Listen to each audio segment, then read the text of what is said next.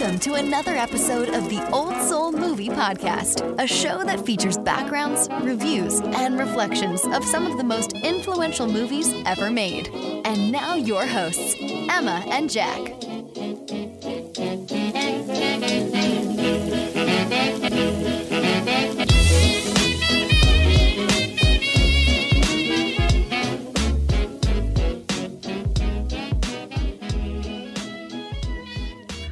Welcome back, one and all, to the Old Soul Movie Podcast. I'm your host, Emma, and today we are joined by a very, very special guest host. So a little bit of housekeeping first before we get into things. First of all, welcome back. I know we kind of took a little bit of a break. We definitely had some things going on that we just needed a little bit more time with. So thank you all so much for being so patient. And as promised, we are here, the end of summer, closing out summer with a very strange movie. So we have a little bit of news. Jack will actually not be joining us on this episode or any of the episodes in the next month or so. He will be hopefully coming back after kind of figuring out his schedule. But until then, we are trying a very fun, new, exciting little series on the Old Soul Movie Podcast, which will entail me educating our little sister, Isabella, and her Gen Z friends all about classic movies. And today we have our very first guest host in this lineup, Brooke, a Gen Zer, a young mind. She is the perfect person to kick us off in this series because she is a devoted, longtime listener to the Old Soul Movie Podcast. She's listened to every episode. She is so great, and I cannot wait to cover this one with you. Brooke, how are you doing? I am great. I am very honored to be here as your first Gen Z guest, although Yes. I feel a little embarrassed to be Gen Z. I definitely like to represent more as a millennial, having grown up with all of you guys, like you, Jack. But I'm here. I'm here to represent. I'll throw in a little bit of modern slang for you. You know what? It was so funny, you guys. Right before we got on, Brooke said something that pretty much felt like it was an entirely different language to me. She made all these references that I had no idea. So this will be fun, I think, because I'm going to be learning. She might be doing a little bit of learning. I am learning every single episode I listen to. The old souls will grow into young souls, the young souls into old souls. It's going to be a great experience. I'm pretty excited. So, well, let me first ask you, what is your kind of experience with classic movies? I guess I've never really talked to you about your history of classic films. Oh, Brooke is also our resident Mary Poppins fan. I am. She is definitely an expert in some older films, but Definitely. overall, what would you say your relationship is with classic films?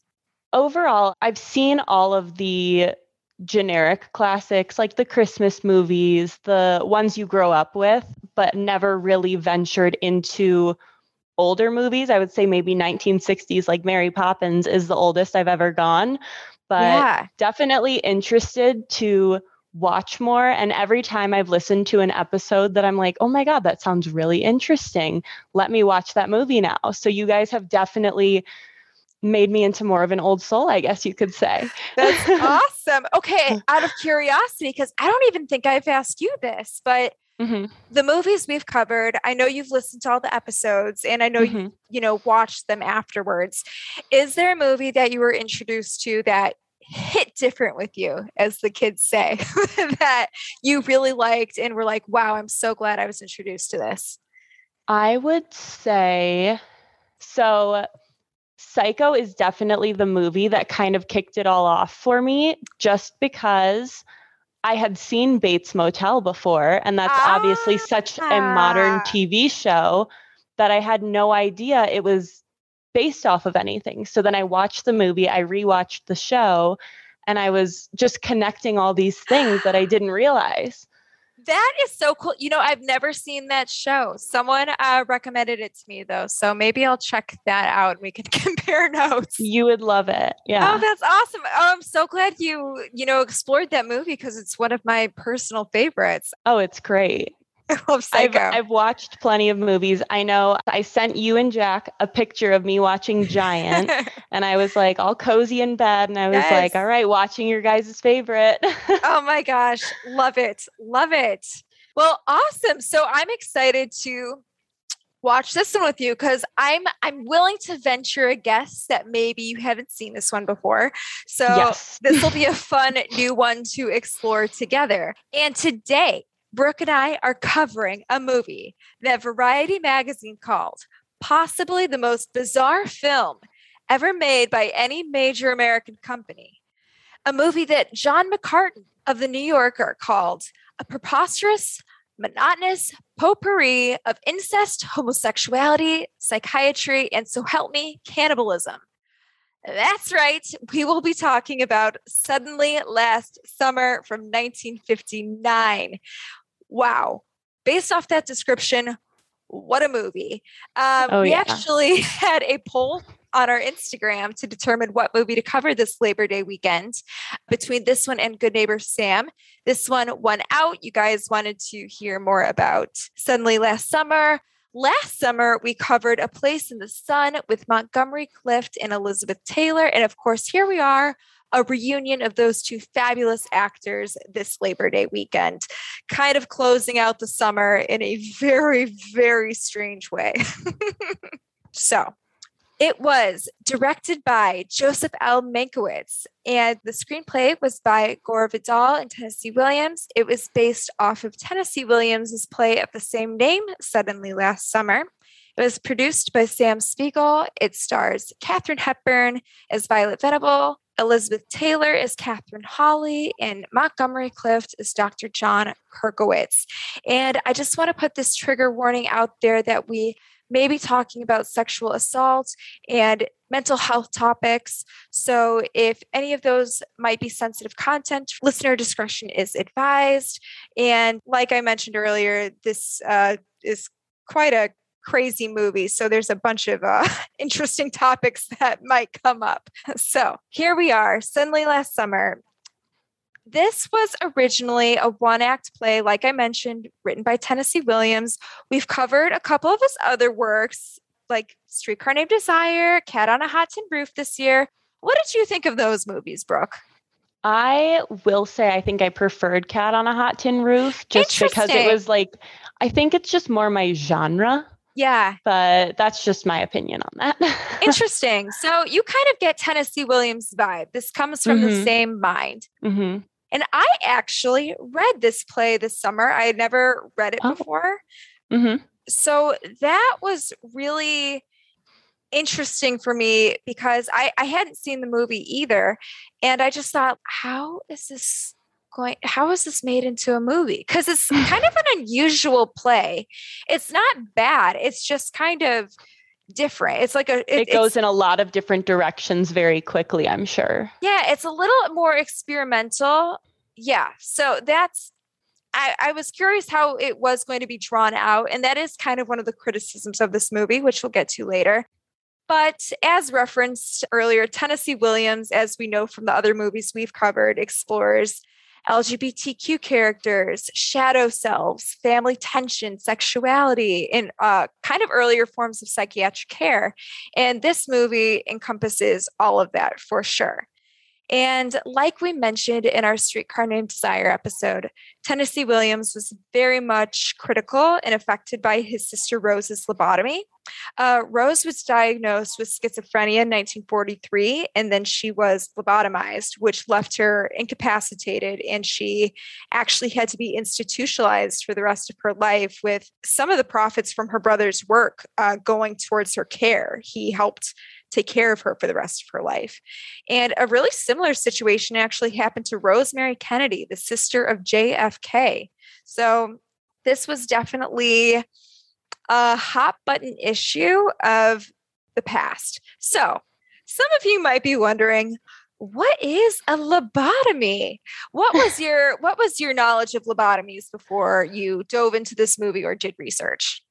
I will say the first thing I knew about it was the fact that they basically drill into your head just because of, I don't know, middle school. We probably watched something that had like a lobotomy in it. Right. But upon further research, it was like you said, that hot issue Right. of it's just like their go-to for anyone suffering from schizophrenia, depression, anxiety. That was just the go-to at that time. Yeah. I mean, so the definition really of a lobotomy is a surgery in which the nerve pathways in the parts of the lobe are cut off from other parts of the brain. So that's a pretty serious surgery. It was a technique that was first explored in the 1880s, and the surgery was developed here and there throughout the following decades. And then between 1935 through 1937, it kind of became an established procedure. And then it became more widely implemented as it was seen as calming down patients, like you said, with schizophrenia, depression, anxiety. Honestly, there was a little bit of apprehension at first in the US. This was first developed in Europe, but then it became a pretty widely requested procedure throughout the 1940s. And like you said, I mean, like your preconceived notions are right. It is literally drilling a hole into someone's head and then taking an ice pick and cutting off those nerves that we described. So that's pretty graphic. I will say, upon my further research, I did find out in 1946, Harry Truman signed the National Mental Health Act, which called for conducting of research into the mind, brain, and behavior. So thank God for that. Yes, I love that. Thank you for sharing that fact. I love this cup of knowledge that we're pouring. Oh, I am trying to fill in what we're missing with Jack today. Yes, no, that's a very good point. And honestly, it really started to taper off then going forward in the 50s once psychiatric medications were developed and implemented into mental health treatment.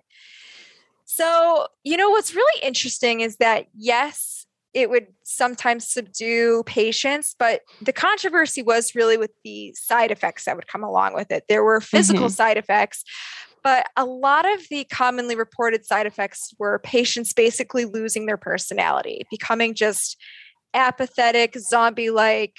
Like a vegetable. Yes, that's the terminology that we would use nowadays. Yeah, exactly. Like really a lack of ability to do anything in everyday life or have an emotional response or a decreased emotional response. So this, you're, quote unquote, like the issue that's presenting is, I guess, maybe alleviated, but you're introducing then a lot more, like you're basically just destroying the matter instead of fixing it, Right. Yeah. So that's really tricky about it. And you can absolutely see where Tennessee Williams was so, critical. And actually, of course, we're all familiar with the prevalent example of the lobotomy that's featured in One Flew Over the Cuckoo's Nest, starring Jack Nicholson, in which great movie. yes, in which his character is punished and his punishment's a lobotomy. So he's basically just vegetable, like you said.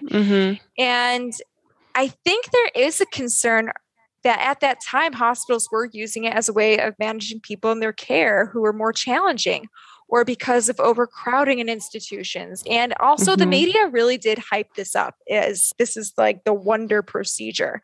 Yeah, which is really scary. And this is actually kind of the scariest example I found. You probably found this one too. So I can't wait to hear your thoughts.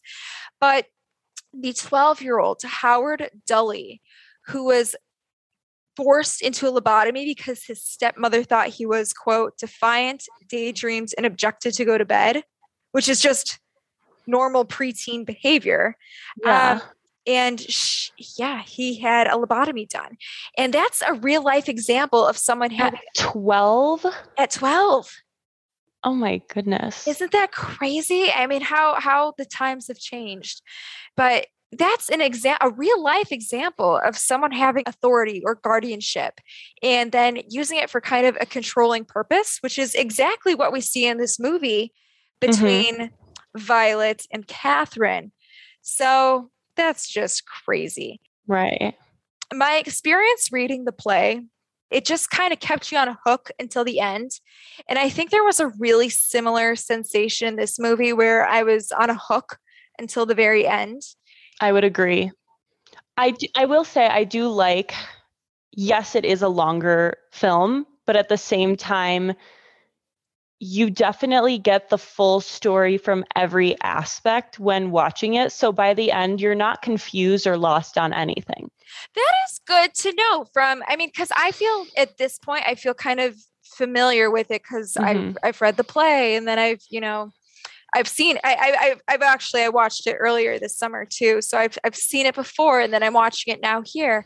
So I feel a little bit more familiar with it, but hearing kind of a fresher watched perspective, having not one clue about it. Yes, that is good to know. But yeah, production wise, I think it is interesting that Elizabeth Taylor chose this part for sure, but I wonder if she really liked Tennessee Williams's work, having done Kid on a Hot Tin Roof, which he wrote, of course. And like I mentioned, Elizabeth Taylor, Montgomery Clift, they were in A Place in the Sun together. They were in another movie called Raintree County together. Yet again, this is another one of their projects. However, unlike A Place in the Sun, this film took place after Montgomery Clift's devastating car accident in 1956, which, if you recall from our Montgomery Clift Spotlight episode, really did drastically change his life. And Elizabeth Taylor, who was one of his best friends, was actually one of the ones that found him right after the crash happened and helped him get medical attention. So at this point in time, after the car accident, Montgomery Clift was heavily abusing alcohol and on prescription drugs, and no one wanted to work with him because his health and his mental health were in such a decline. And also, there wasn't a doctor willing to declare him insurable. So that presented a huge challenge with him finding work. Elizabeth Taylor, however, being the amazing friend and coworker that she is, refused to do the movie without him. And at this point, her box office draw was really big. Keep in mind, this is now like 8 years later. Yeah, 8 years later after A Place in the Sun came out. And in that span of the 50s, she really, really developed her career into a leading lady. So the box office wasn't going to do it without her. She wasn't going to do it without Monty. Here we are. So I think, just to me, it's so sweet that she paid it forward and brought him on. Because, when I think back, and if you think back to our Place in the Sun episode, she was so young, and she's actually so much younger than Montgomery Clift. And when they started in that movie together, she was just really at the beginning of her transition from the child acting roles to the adult roles. And so I think this is really sweet. It gives me like A Star Is Born vibes, her wanting to help out her leading man, right, who's going through a struggle. So as she rises to the top. So I think that's really cool. It was cool to see them work again. But unfortunately, behind the scenes, Montgomery Clift did have a really, really hard time keeping up with the demands of the film.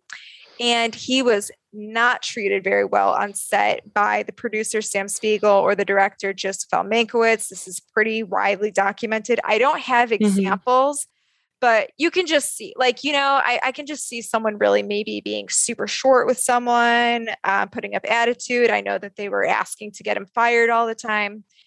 And then legend Katharine Hepburn was so disgusted at their treatment. I was just going to say... Do you want to share it? What did she do after filming wrapped?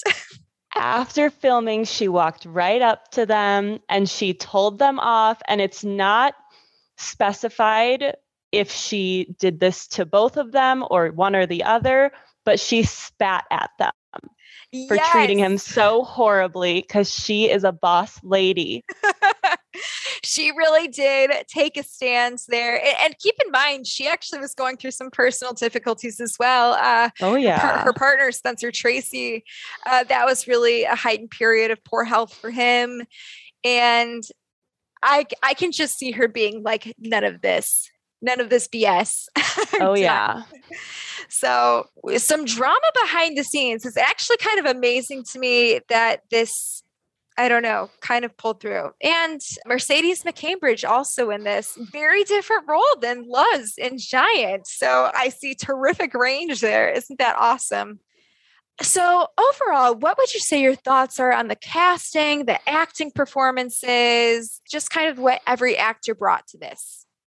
I will say I thought the casting was great, not having too much personal education on all the other actors and actresses who could have filled the spots. But in my opinion, it delivered the story very well. And I will say it's very ironic that Elizabeth Taylor had top billing and you don't even see her for the first 30, 40 minutes. But that's what made it almost so great, is because you're anticipating, when are we going to see her? That is a really good point. I feel like you're really kind of solidifying someone's legendary status with that in a way. Oh, yeah. Teasing her almost a little. Yeah, I'm blanking to come up with either a modern example or a classic movie example, but I feel like that's seen a lot sometimes where it's like, ta-da, here they are. So that's cool. Do you know who Peter O'Toole is? I do not.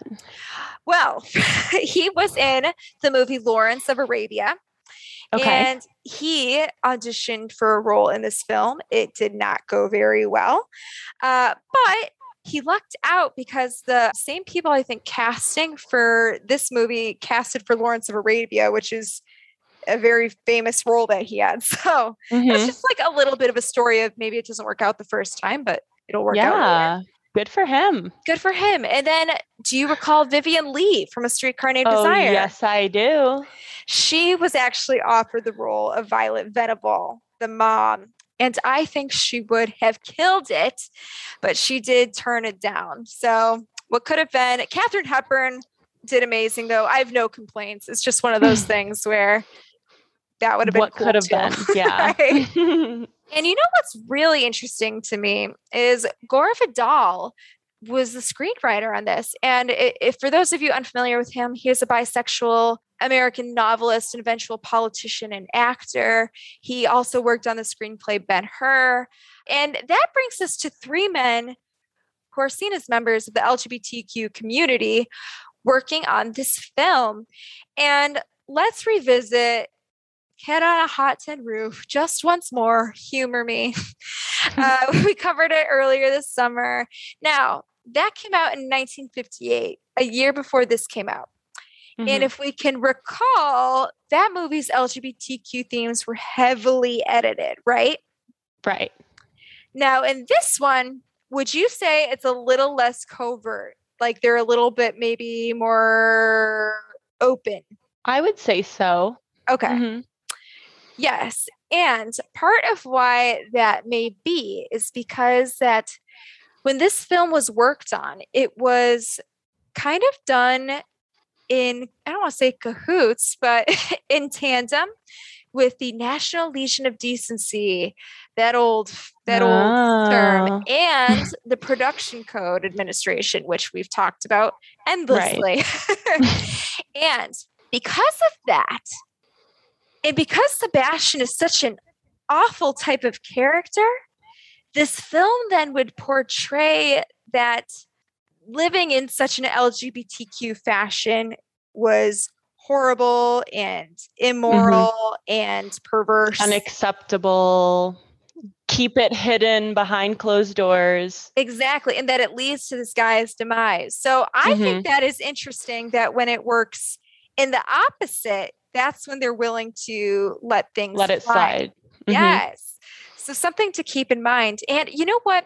If we look back at this time period, if you recall from our LGBTQ episode, male LGBTQ characters, particularly of this time period, started being shown in kind of an evil or a negative way, like the boys of Alfred Hitchcock's Rope or Joel Cairo in The Maltese Falcon.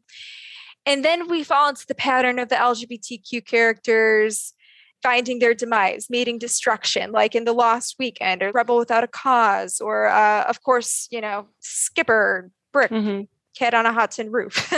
Yeah. And at the end of the day, it kind of did follow suit into that, actually both categories, the evil guy and the self-destruction. And I don't really think that we see that change in the LGBTQ portrayal definitively until after Stonewall. But I mean, like, this was a pretty successful movie. Overall, it grossed $9 million at the box office worldwide. Katharine Hepburn and Elizabeth Taylor were nominated for Best Actress. Both of them were, not even Best Supporting, both Best Actress, which is one of 5 films to hold that distinction. The others being All About Eve, The Turning Point, Terms of Endearment, and Thelma and Louise. That's my favorite. Yes, I love Thelma and Louise. I love that one. Maybe that's one we should cover too. Oh my God, that'd be amazing. That's a great film. I don't even know how many times I've seen that one. Love it. Love it. Young Brad Pitt too. Great one. Oh. Yes. So this was, it's kind of a wonder how it all came together, given the production code, the push and pull between people behind the scenes, the actual contents of the play itself and the movie. It's really amazing. So I'm kind of excited to dive into it. Now, before you were assigned to watch this, what were kind of your thoughts going into it? Did you read anything beforehand? Did you prep it all? Did you just go into it blind? One thing. I voted on the Instagram stories based on the pictures. Yes, it's beautifully shot. Oh yeah. And then you called me up and I was like, all right, let me get to my homework. Perfect. Would you say, is there any advice you'd give to someone watching this for the first time? All I would recommend is make sure you're not distracted, because I did have to rewind maybe once or twice throughout the movie just because I thought I missed something, especially sometimes when Elizabeth Taylor starts talking really fast. I'm like, hold the phone. I need to listen to that again. Absolutely. But that's really it. Yeah, I think my big feedback, kind of in conjunction with what you just said, is that this was based off of a play, and plays are written to be very dialogue heavy because, of course, that's really the biggest tool you're working with when you're delivering on one stage, one scene. So this is a very, very, very dialogue heavy play. There's definitely extremely long monologues, I would say, here and there. Mm-hmm. And yeah, I think that's a really good suggestion to rewind things, maybe even pause things. I think it's actually kind of worth it to get to the end. You know what's funny? The first time I watched this, I wasn't crazy about it. The second time I watched it, I liked it better. Interesting. I really liked it. Oh, that's good. That's good to know. Yeah. Well, no. So I actually did like it in the end. And I think my experience was reading the play. It was so contained and it was so much more abbreviated than this, that I liked that. And then when there was, like, I don't want to say fluff, but things added, that was distracting in a sense of, like, I don't know if that was necessary or I didn't necessarily see what it added right away. But on my second watch, a couple months later, I think structurally it is pretty sound. I think they did a pretty good job adapting it. It's strange, but I don't know, a fun watch for sure. Definitely keeps you on your toes, like you said, on a hook. Yes. So, I mean, without further ado, should we get into the rewatch? Let's get into the rewatch. Here we go in 5, 4, 3, 2, 1, action. Now, we are in 1937 New Orleans. Catherine Holly is a young woman institutionalized for a severe emotional disturbance that occurred when her cousin, Sebastian Venable, died under strange circumstances while they were on summer holiday in Europe. The late Sebastian's wealthy mother, Violet Venable, makes every effort to deny and suppress the potentially sordid truth about her son and his demise. Toward the end, she attempts to bribe the state hospital's administrator, Lawrence J. Hochstetter, by offering to finance a new wing for the underfunded facility if he promises that his brilliant young surgeon, Dr. John Kerkowitz, will treat her niece. Mrs. Venable meets Dr. Kerkowitz, and their conversation deals rather with Sebastian. Mrs. Venable describes him as a sensitive poet and recounts her travels with him. Catherine has been confined to a private women's mental institution since returning from Europe several months earlier, after suffering a severe shock from the events surrounding Sebastian's death. Wow, what a start. Very fascinating beginning. So, let's go to the opening title sequence. What are your thoughts? Is it kind of starting off? I was quite confused in the beginning. The first note I wrote was reminds me of a jail. Well, that is, I think, accomplishing what it's setting out to do, because I think it is very much trying to show mental hospitals and institutions as being prison-like. And not to get too far into today's society or too much cultural references outside of this, but it is interesting now how we see prisons and being treated as the largest mental health facilities. And so just, interesting how things change and don't change over the years. Right. And transfer. Yeah, I was very curious as to how they accomplished that, being a 1950s film set in the 30s. And I was like, that's kind of like today, but... Yes. And, that is very interesting that you bring up that it was taking place in 1937. I will say, I think it is a little strange to me that they chose to keep it that year. For the reasons we kind of discussed earlier, I feel like lobotomies were really kind of established reputation-wise in the 40s. Right. But having said that, there was apprehension in the 30s, and I could see that being the fork in the road of people's mindsets going one of two ways. This is a miracle, solves all my problem. I don't have to deal with these problems anymore. So I'm just going to have this person get lobotomized. Or you see it as this is dangerous. This is inhumane and unethical. And so I can see that. Yeah. And having it be more prevalent in the 40s, but set in 37, a few years before, I think it makes more sense as to, in really the first scene, they do mention that it's a little more experimental. This is the doctor that does it here. They are dealing with more than 1,200 mental cases, and we'll get that into the story. No, that you bring up really great points. That's a really good way of establishing character motivation. This guy needs to get that money.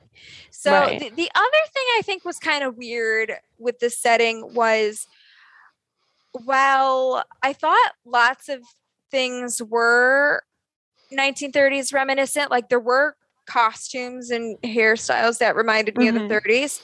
There were other costumes that felt and hair and makeup that felt very 50s to me.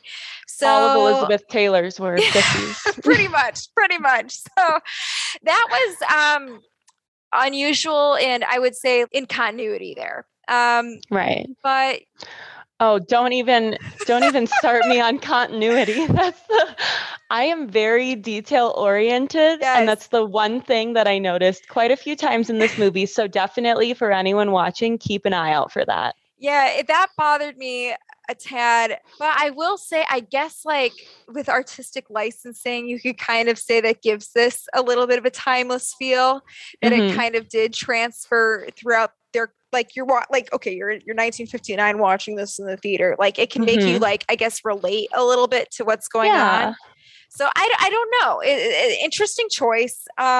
It bothers me from a detail perspective, but from an artistic perspective, I feel like it flows kind of. So strange dichotomy there. But moving forward, what do you think of Dr. Kirkwitz when we meet him and his situation?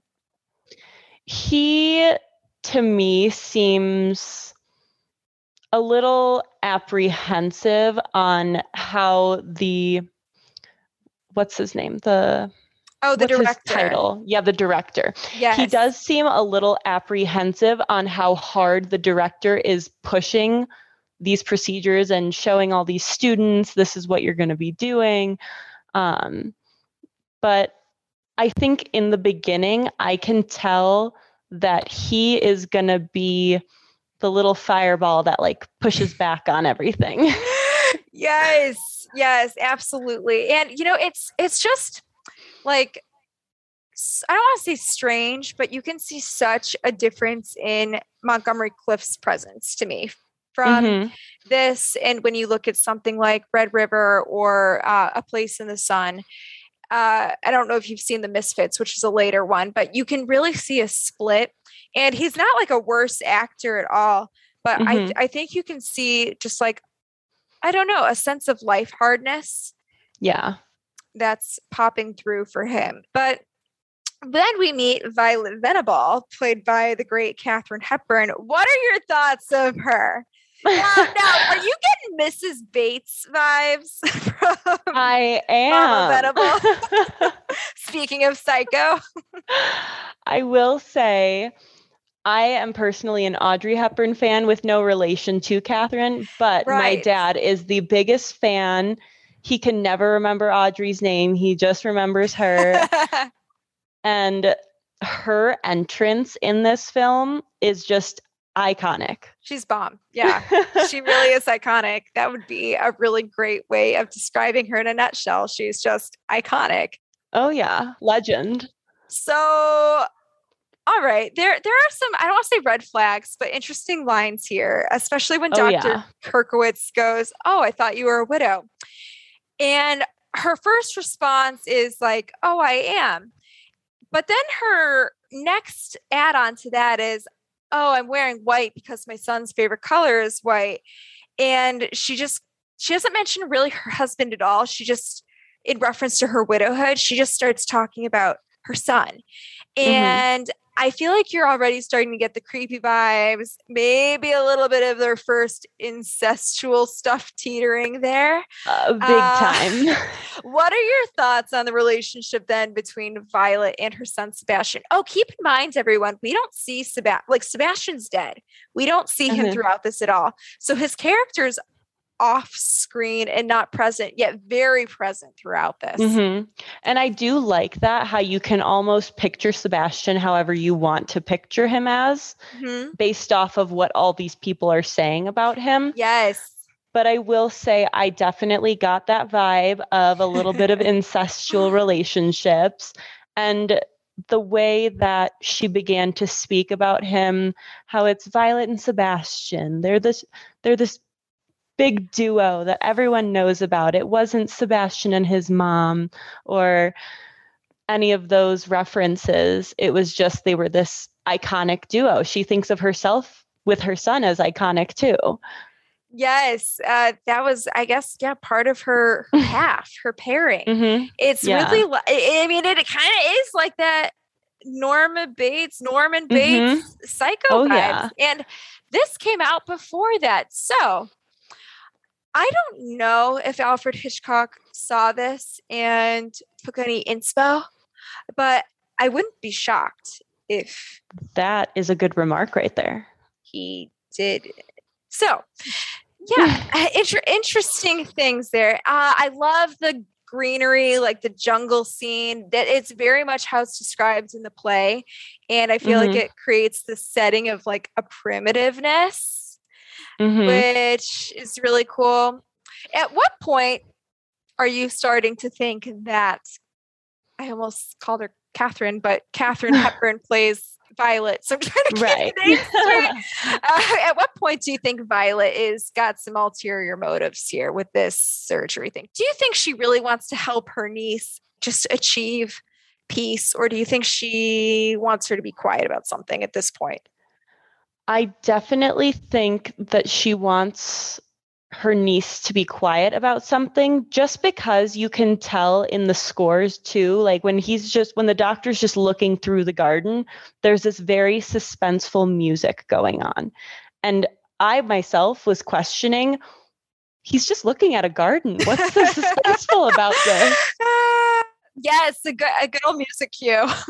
There's something suspicious. You know something's wrong, because even when they're inside, before they even go out to the garden, her assistant stops her and asks if she should go outside because of some pre-existing condition, and we're not sure what's wrong with her. And so I think I could already tell that she wasn't all there. So I was already kind of catching on to her scheme. good pickup. I think you are absolutely right. That is a very good little hint. There's also just like some flat out weird talk. We've got them talking about the baby sea turtles being eaten. Oh my goodness. I wrote in all caps, weird. How did we get to birds, God, and sea turtles? And this conversation takes place, mind you, in front of a skeleton with wings. Yes. It's so gothic. It's just like this dark, spooky. You know what? Actually, this is a great transition movie from summer to spooky season, I think.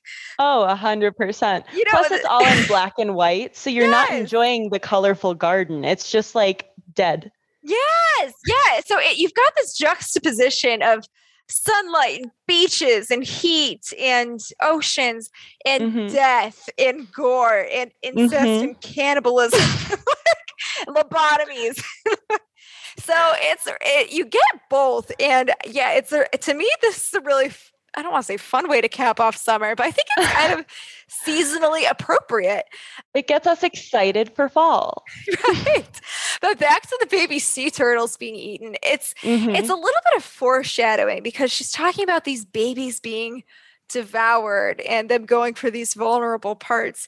And I'm just wondering if maybe there will be another baby of someone who gets devoured by something later. I will say at the end of her conversation with the doctor in the garden, right before he's about to leave, she does mention how, like, I don't know exactly how she phrased it. I should have written the entire line down, but she says how herbivores don't make it in this world and the carnivores always end up on top. And that's a little bit of foreshadowing, might I say.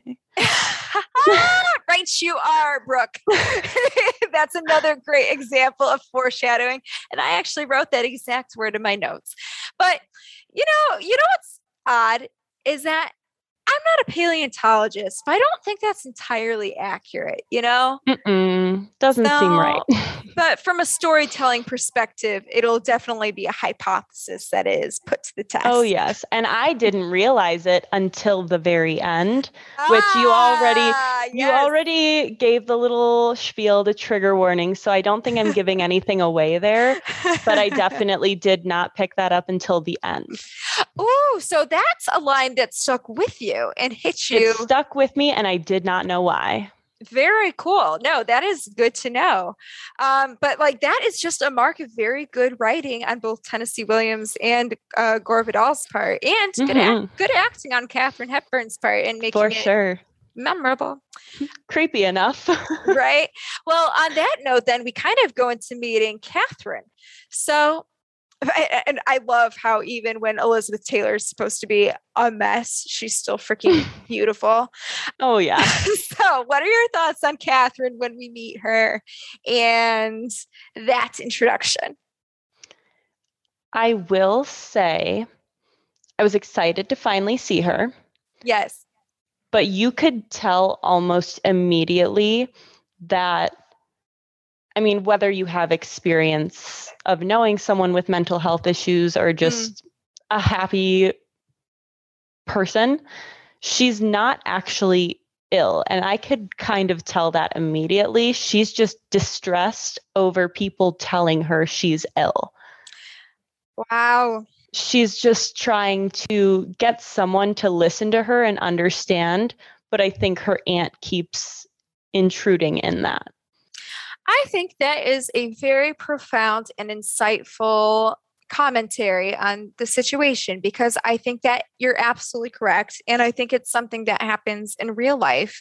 So I hope that translated for others as well as it did for you, because Katharine is in this little bit of a stuck piece. And we get to hear more of her backstory and all that. But I will say this little note. One thing that I'm trying to be a little bit better about when I watch movies is looking at the props more and trying to understand the symbolism even more. I feel like it's something that I used to pay more attention to and I've just kind of stopped. But I think back because that cigarette scene was so prominent in the play and it was kept here. So I'm like, okay, there's a symbolic significance there. And to me, I'm almost interpreting it as her holding loaded information. And when she gives it to people, they can't handle it. So that is one view I have of it. I don't know if that's, correct by any means, but the moral of the story is that props like the cigarette can be greater symbols for something else. For sure. Yeah, and I mean, we hear her background, and she recounts her rape, and then she talks about how she and Sebastian became buddies, and then we get that she's a little cloudy after his death. So for me, and we mentioned this in Kid on a Hot Tin Roof, but this feels like once again a J.J. Abrams mystery box, and that I feel like Tennessee Williams is really good at. And I remember reading the play and then watching this, of course, and I just wanted to know how he died so bad. And in that way, you have a motivation as an audience member too. And it's similarly aligned to the character's goals. So what were you also dying to know how he died? I will say I was super curious, but at the same time, I enjoyed how they elongated it. Okay. Because I like that feeling of suspense. Yes. I also liked how elongated it was too. So like dying to know in a good way where it kept the tension going. So I also enjoyed that. And that's what really kept me on a hook. And I think what's tricky about the movie is in the play, it was kind of perfectly timed. I think with just the rhythm. And then when they finally got to the death, it was like, yes, we're here. And in the movie, I kind of felt like maybe some of those extra parts frustrated me a little bit more than it did the play. But that being said, in the end, I was still pretty hooked. I will say too, I made note how Catherine described that her life began and ended that night of the Mardi Gras ball. Yes. And it almost makes you more intrigued because you want to know what happened to Sebastian, but at the same time, you're also wondering what happened to Catherine that night. Yes, so it's almost like point. You're following these two stories at once to get to the same end goal. Right. There's a lot of little uncovering to do, and it kind of helps give a window into her characterization as well when it comes to the truth and withholding the truth or giving the truth and what that means. And if people accept it or not too on that, because it doesn't really feel like she was accepted. And I think that line is pretty accurate. It really does feel like that was a clear schism and split in her life trajectory that changed it forever. So you're absolutely right. And okay, was that a friendly kiss in between the doctor and the patient? I will say they are both very attractive and I would ship them any day. Adding my little Gen Z terminology of shipping. Now I'm familiar with the term shipping. Let's say we're talking to someone who's not heard that term before. What is shipping? It's almost as if you see these two people and you want them together so badly that somewhere back in the 2000s, they decided to call it that you ship these two people together. Like a relationship. Yes. Perfect. Yes. It's so weird because in the play they were not a couple, and this is definitely really romanticized and an added element. So I don't know how I feel. Like, I think to me, I almost like it in the sense of let's just throw something else weird into this story. Well, it's interesting because it's almost as if you want the two characters to be together because he's the one that will help her in the end. But at the same time, if you think about it nowadays, you're not going to get into a relationship with your therapist. That's probably not the No. best idea. It's actually not legal. Yeah. So this crosses a lot of legal, ethical, moral boundaries here. yeah, But from a I guess just an entertainment value perspective, that's it. It's kind of a fun addition, maybe. And Right. I don't know. It's just, yeah, like I said, it's just so freaking weird. But I guess I can see where someone would be watching it. And he's a handsome guy. She's a beautiful woman. They're a beautiful couple. It makes sense. They've been paired together multiple times. We love to see it. So Yeah. I can see why it was added for sure. But shall we move on to the next portion / second half of this crazy film? Of course. Here we are beginning to doubt that Catherine is as deranged as Mrs. Venable pretends. Dr. Kirkowitz moves Catherine into the state hospital for observation. Catherine's mother and brother pay her a visit there and reveal that Mrs. Venable will pay them a large sum of money if they sign the papers to commit Catherine to the institution and allow a lobotomy to be performed. Yikes. The doctor persuades Mrs. Venable to meet Catherine. In the ensuing confrontation, Catherine tries to get her aunt to reveal Sebastian's true nature, vaguely hinting that he was gay. In a last-ditch effort to help Catherine, Kirkowitz brings her to the Venable estate, where he administers a drug that will allow her to overcome any resistance to remembering what happened that summer. She recalls how she and Sebastian spent their days on the beach in the Spanish town of Cabeza de Lobo. Catherine reveals that Sebastian was using her to attract young men in order for him to seduce them. Because the boys are so desperate for money, Sebastian was successful in his efforts. However, he began to make plans to depart for Northern Europe. One scorching white-hot day, Sebastian and Catherine were beset by a team of boys begging for money. When Sebastian rejected them, they pursued him through the streets of the town. Sebastian attempted to flee, but the boys swarmed around him in every turn. He finally was cornered among the ruins of a temple on a hilltop. In the meantime, Catherine had been frantically trying to catch up with Sebastian, but she reached him only to see him overwhelmed by the boys. To her horror and revulsion, they tore him apart and ate pieces of his flesh. Oh my God! What an ending. Let's start to the beginning of this paragraph, shall we? We already went through my full page. Now I just have my half page left.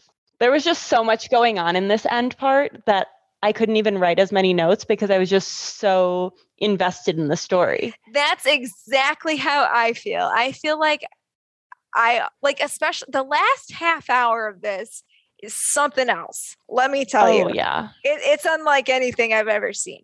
This is where we hit the climax and everything just starts connecting and making sense. Right.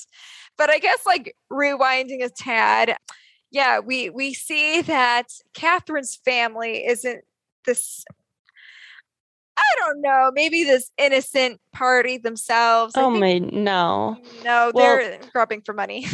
One thing that I will make note of, this is the Jack part of me coming out in this episode. So Mrs. Venable says that she will donate $1 million. So in 1937 time, that's $1 million. But in today's standard, it is $18,958,541.67. Wow. That's incredible. $18 million today. Lots of money. Pocket change for her. Yeah, indeed. Wow. Yeah, that's her justice, I guess. She wants to pay for her, in her mind, justice. That's really crazy. And I think that's a really great display of just how much is on the line for this guy. Not that $1 million is chump change by any means, like at all. Right. But when we look at it that way, that's a lot of money. And the fact that she's willing to just hand over that amount of money just so that her niece can get this lobotomy done and her son's LGBTQ-ness plus Q-ness. Yes, his true sexual orientation. Yes, will stay hidden. That's the length that she will go for this. I think what's like kind of engrossing on top of it is that, yes, you bring up his LGBTQ identity, and that, yes, there's a factor in hiding that. But I think there's also this weird, the incestual part coming out where it's like she doesn't want him, like, I think even in her own mind, to be seen with anybody else but her. In denial. And I'm not saying that a sexual relationship, but that sort of Oedipus complex coming out for her. I think she's trying to keep that alive also for herself, just as much as she's trying to keep it a secret from the world, that his true nature. Because that's the only thing that's going to keep her sane. Yes. Having lost him. Yes. And we'll see how that turns out for her later. But yeah, I mean, the truth is revealed. They're planning on giving Catherine a lobotomy, and that's devastating. Oh, also, I think it's interesting that they pronounce Cabeza de Lobo with the Spanish accent, like Cabeza de Lobo. Interesting. Just interesting. That is a fun continuity note for me. Yeah. It also, I feel like, depends on who says it.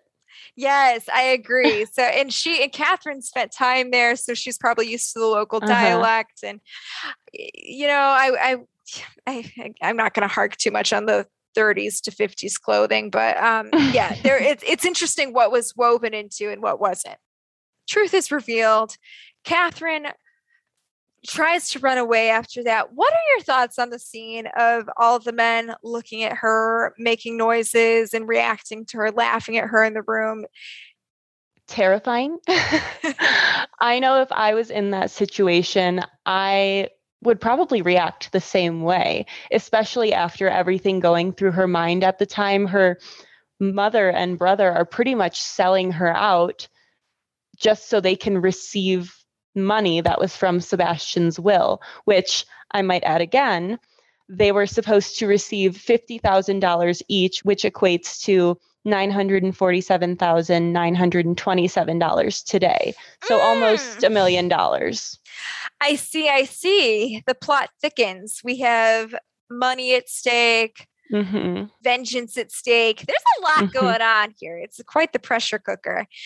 Right. And yeah, I agree. I think that this is like, you see more of the animalistic nature of human beings come out. We talk about it in The Beast, like with the birds and the turtles and the dinosaurs. And here we're seeing a little bit of, I don't know if ugliness is the right word, but that scariness in people.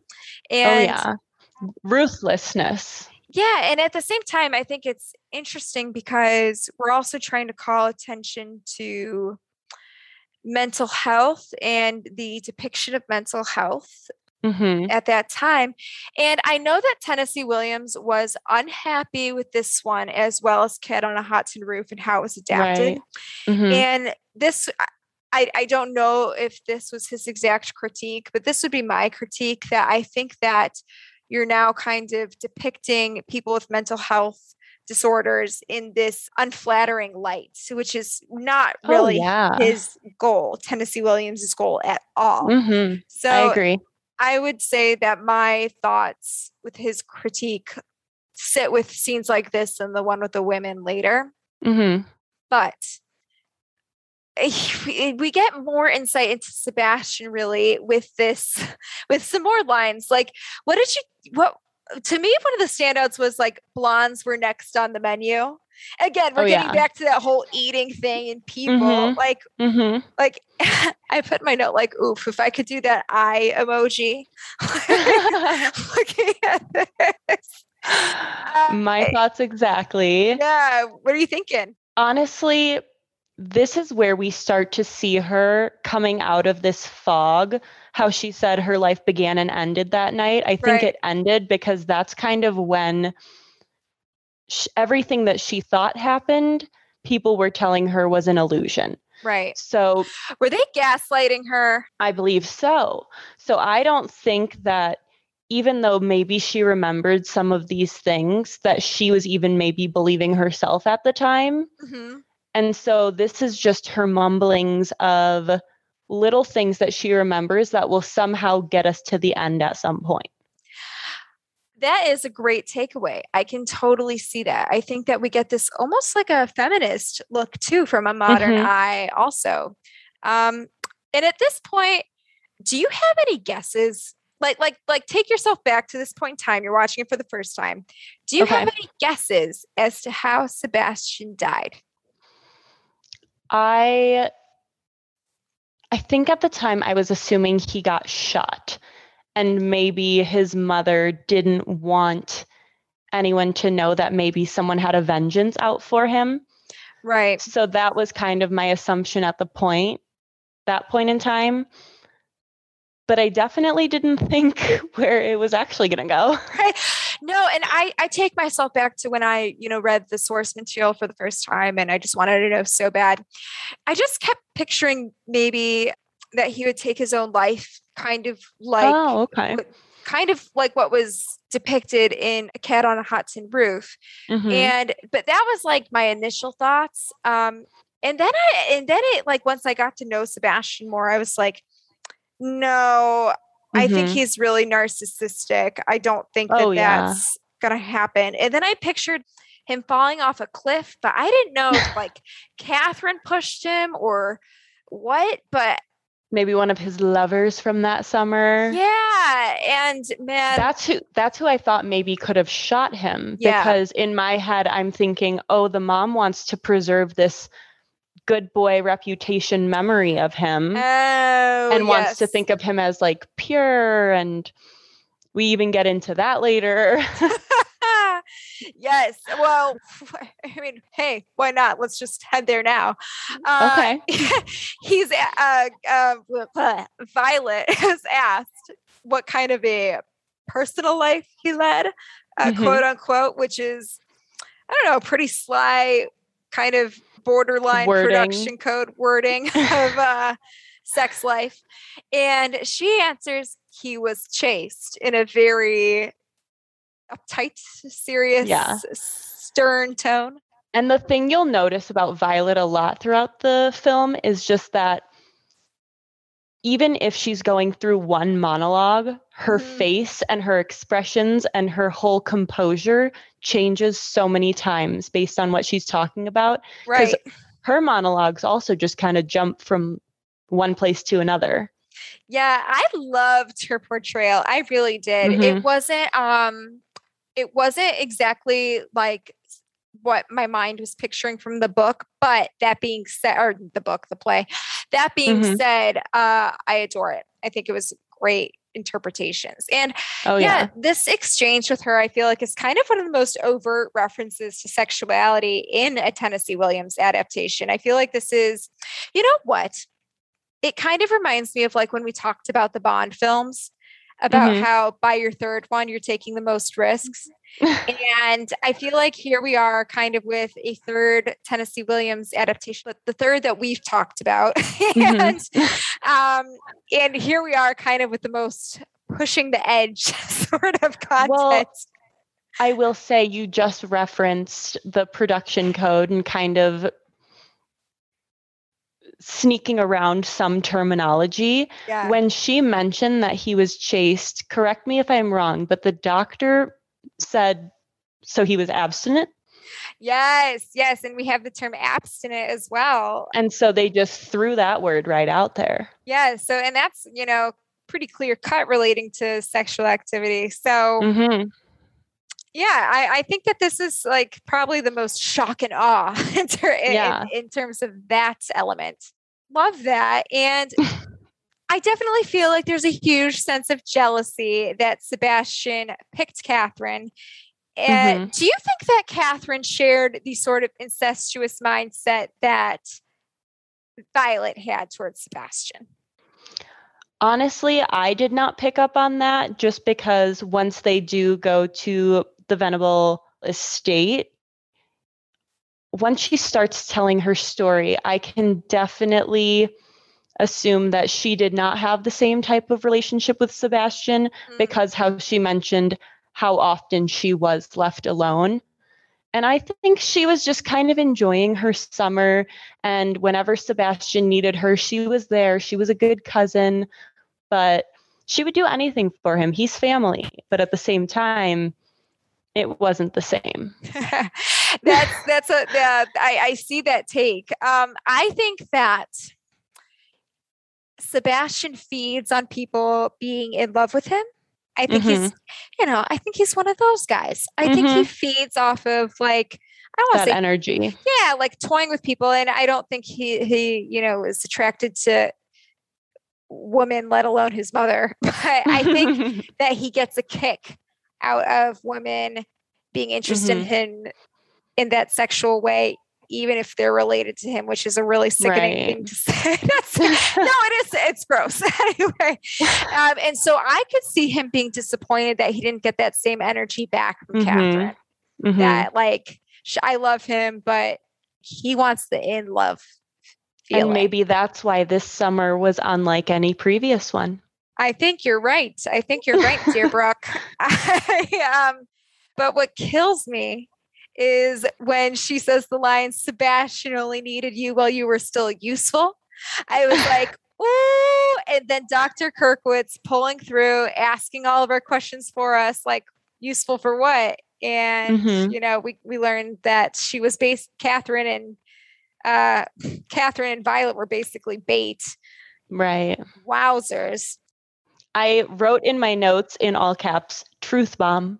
Truth bomb, indeed. It really was. That was the explosion. That's kind of a climax in and of itself. And then it just this was a perfectly built. Like, I love that scene in particular because the tension and conflict and the war within the characters was perfectly built because it landed on Violet pretty much thinking she won the battle, and she's like, "I want that girl operated on." And you know what that made me think of? Tell me. The current issue of, not that it's the same thing at all, but the current issue of conservatorship over Catherine. Yes. And really choosing things in her own self-interest. And then I think about now we have this public story of Britney Spears and Free Britney. Yes. The conservatorship over her and people making decisions over her. Yes. And beyond that, political spheres of decision making, if you catch my drift. Yeah. So I really feel like this to me hit different. Yeah. Oh yeah. Yeah. And made me think about made me think about current events.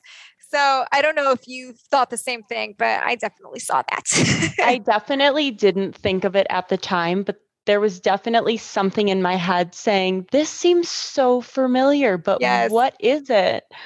Oh my goodness. That makes so much more sense now. That's what came to mind. And here we go. We're transitioning into the third act of sorts. We finally open up the mystery box, and I love the build up into it. It's like game day. Like Kirkwitz is getting Catherine ready. I love the shot of the elevator going down, and we see Violet looking out at the secretary and family. It's like a sporting event. And tell me if you got this too. Whenever she's ascending out of the elevator, she has her speech prepared. And when that time she was coming down, she was talking to the doctor, and she stops immediately when she realizes he's not there. Yes. She's a little performative. She's got a face, a mask that she puts on. And I wonder if there's something more troubling going on inside of her. That is a good call. And here we go. One more inappropriate doctor-patient of the whole holds me. I've been so lonely. Love it. Oh my God. And then the director walks in, and he doesn't say anything about it. No, that is speaks to the time, I suppose. And I mean, it's massively confusing and just so unnecessary, but such a peppery little add-on. So I don't know. It really does up the ante in terms of drama. I'll tell you that. This entirely unnecessary kiss. I like that they put it in, but at the same time, if you think about the fact that he gave her some shot beforehand. So she's sedated on something. Oh, Brooke, what a good pickup in consent. I guess I didn't really think about the drug because I didn't really know. I kind of thought it was like a truth serum. So I didn't really know. Because but like they do call it, she says, is this some sort of truth serum? And he said pretty much if that were to exist. But then we think about the first time they kissed as well. And at that point, I don't know if she was on any medication, but she was kind of riding an emotional roller coaster and some sort of high that just made her feel all these emotions, and she just went for it. So both of these kisses happen under very interesting circumstances. Absolutely. Interesting circumstances, to say the least. So I feel like right now with that kiss, it's like sealed to an all-time high. And we finally get the recount, the entire story that happened so suddenly last summer. Let's just start spitting it out. All of the thoughts. All right. Okay. First of all, I have to say that bathing suit in the scene, the white bathing suit, I think it's iconic. I love that costume. That's on the, what's it called?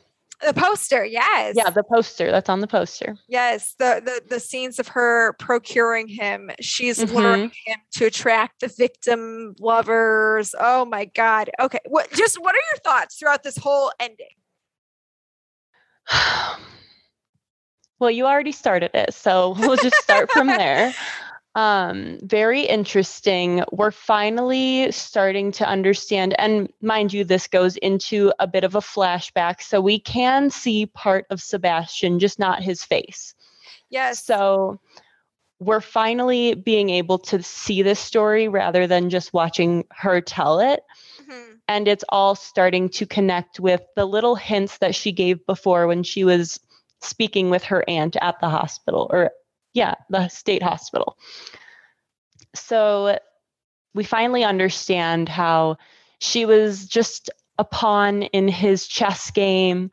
And whenever he didn't need her, she was just off doing her own thing, writing in her journal. I'm not sure what you thought about the black bathing suit when she was finally able to wear something a little more covered up. Yes. And then what's next? They're just at lunch. Yes. The lunch. Yeah, I think the black bathing suit could totally be more symbolism. Maybe I go again, kind of back to that Alfred Hitchcocky thing in Psycho, which was filmed later. You start with the kind of the purity and innocence, and then it turns into this like dirty, like and black. Then we get into the more gritty part of the story that she couldn't remember. So once they're at lunch, this is when the whole story really begins to unfold. It sure does. And what a story it is. The lunch, the build up, I think this is actually just really terrific writing. It kept me on the edge of my seat. And this is something, a really good display of, like, you can't accomplish everything in a book. You can't accomplish everything in a short story. You can't accomplish everything in a play. And different formats of different works of arts give you variety in what you can show. And I like that they showed the flashbacks side by side with her telling the story. I like that they showed both, because I felt like you preserved the original intention of like the character and the acting and her descent into the truth and the liberation. And at the same time, I think you get really cool, just artistic visuals of Spain. Oh, for sure. So you get the best of both worlds there, which is really awesome. And I love the speed at which she talks. It made me anxious with her, or like kept me on the roller coaster. I like the pictures. It all makes you feel anxious. Fun fact, Eddie Fisher, her husband, was, I think, an extra. He was one of the boys on the fence. Yes, one of the boys on the fence. And, well, another side note, her husband had passed away previously while she was filming Cat on a Hot Tin Roof. And so, to my knowledge, she pulled a lot of those memories while going into her acting performance in this one, her grief and sadness and the loss. So just another little Not so fun fact. I do believe, going off that not so fun fact, that somewhere it said that the first take was the best because that's when she had all of her emotions and they didn't know if they should shoot it again.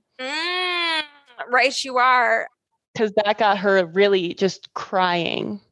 Yeah, that raw grittiness where real life meets art. It's really something else. And you know what's crazy about this like final scene? The irony of Sebastian really coming to life in the part of the story that leads up to his death. Exactly. His views towards poverty, his treatment of throwing the money at the problem. I bet this is just loaded with social commentary on. I mean, where else did he get it from other than his mom? Yes. I right.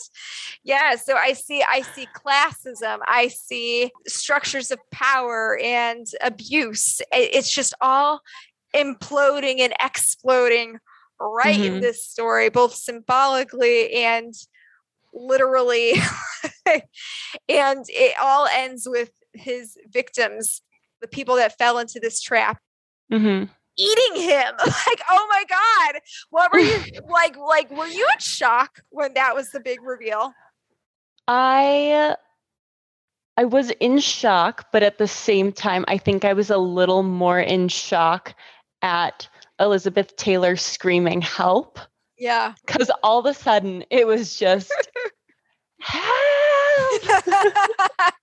I remember the first time I watched it, I had to like turn the volume way down. Oh yeah. At first my jaw was just dropped, and then I was like completely just flustered. Right. It's a very flustering scene. We see Sebastian essentially like meeting his demise through the way he treats other people in the end. His greed. Yes. Got the best of him. And I think that can translate to the mental health care system and their uses of lobotomy at the time. I think that can relate to a number of things that Tennessee Williams was probably getting at. But what a shock. Just what a shock. And then we kind of end to the real conclusion here that while Catherine finds liberation by speaking the truth, Violet Venable falls into mental derangement. So what irony that now Violet is quote unquote the crazy one. Yeah. And she is now in that state that she completely disillusioned at this point. Exactly. And she has now been like kind of consumed in that. And now with the truth, Catherine is free. So I don't know. There's kind of this, I don't know if this is like exactly right, but to me, there's this poetic sense of him freeing his sister, Tennessee Williams freeing his sister through art, like in this alternative universe of like being able to save this girl with being able to tell the truth. Right. Yeah.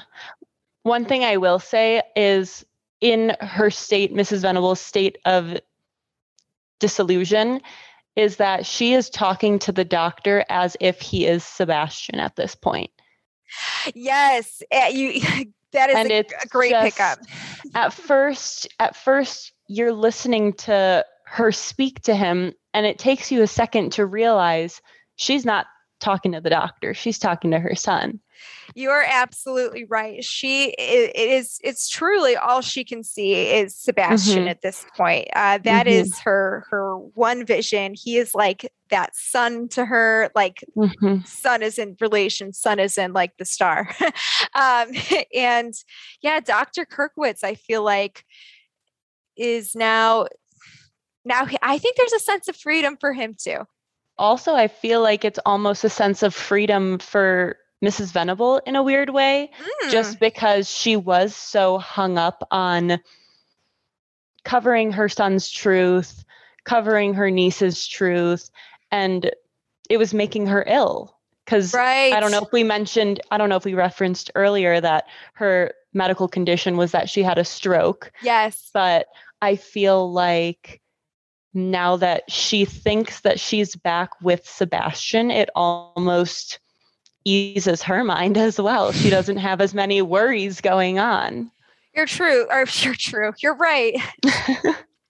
I think that this reveals how sick she really is. And you're right. And that's a really cool take, that it did free her to not put up that front that she was putting on all the time, like we mentioned. So that's there too. And you know what's cool is I think that it's nice just seeing Montgomery Clift in this role, accomplishing all of this, like his character accomplishing all this.